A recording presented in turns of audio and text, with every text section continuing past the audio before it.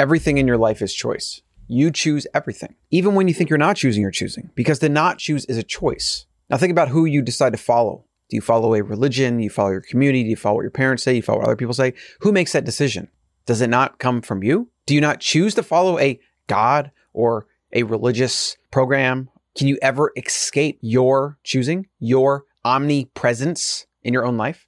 Does that not make you the ultimate arbiter of power in your life? Because it always comes back to you. No matter what you do or don't do, you choose. I call this max truth. It's the inescapable reality of your existence, provable through math, through biology. You will never escape choosing, observing, being the omnipresence in your life. Everything comes from it and back to it. You are the only infinite thing in your life. Everything around you is chaos, constantly changing, and will eventually come and go. What you don't realize though, you've yet to accept this power because you grew up in an environment that tells you to listen to the environment, to other people, to external sources. And most of those people that were telling you how to live and think have never grasped their own power or understood truth. They don't see truth. They're in the same daze, the same matrix as everybody else. It is your responsibility to take that power into your control and then dictate life. Dictate everything. Because whether you have abundance in your life or whether you have scarcity in your life is a choice. Abundance is, I have gratitude. I have everything I need. I'm happy, content, I'm alive.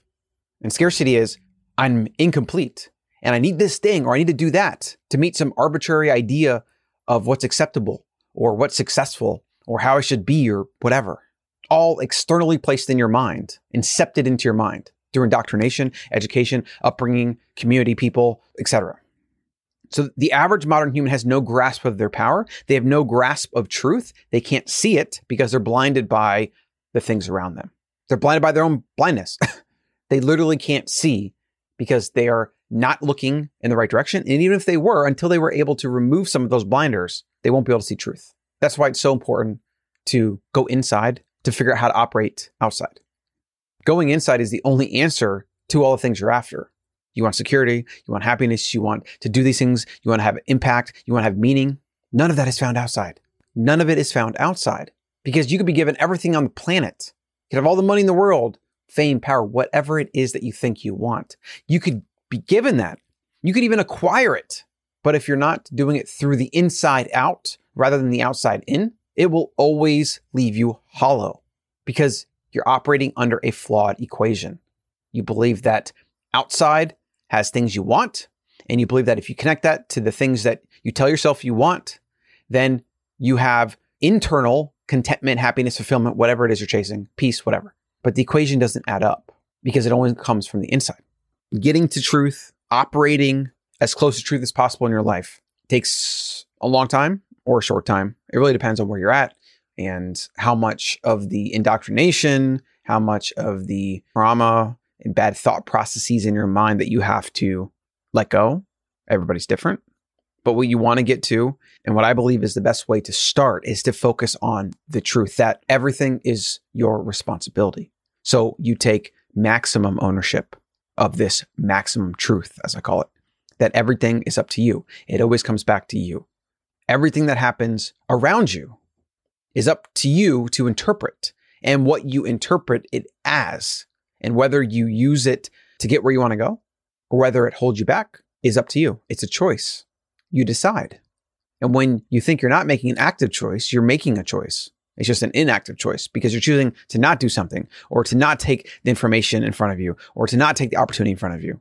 That's a choice just as much as it is to take advantage of the things around you, to go towards those hard things, to have the difficult conversations, to ask for the things that you want and need. The inescapable, mathematically provable fact of your human existence is that you will choose everything in your life for the remainder of your life. For as long as you're here, you will choose. You will either actively choose, you will take advantage of that power, you will use it to go where you want to go, or you'll just be a pinball in a game of life and randomness that is the universe, and it'll bounce you around this way or that.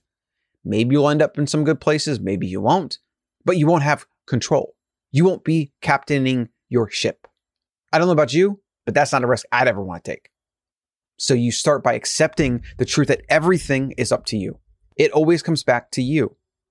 There is nothing outside of you. Because if you don't exist, nothing exists. Without your mind, there's no you, there's no world, there's no good things or bad things. There's no future, there's no past, there's no present. So for as long as you're walking around being a conscious being, you make choices in every moment that consciousness is out interpreting reality. And hopefully you're directing reality to get you to where you want to go. Get the Better Human newsletter over at thebetterhuman.co.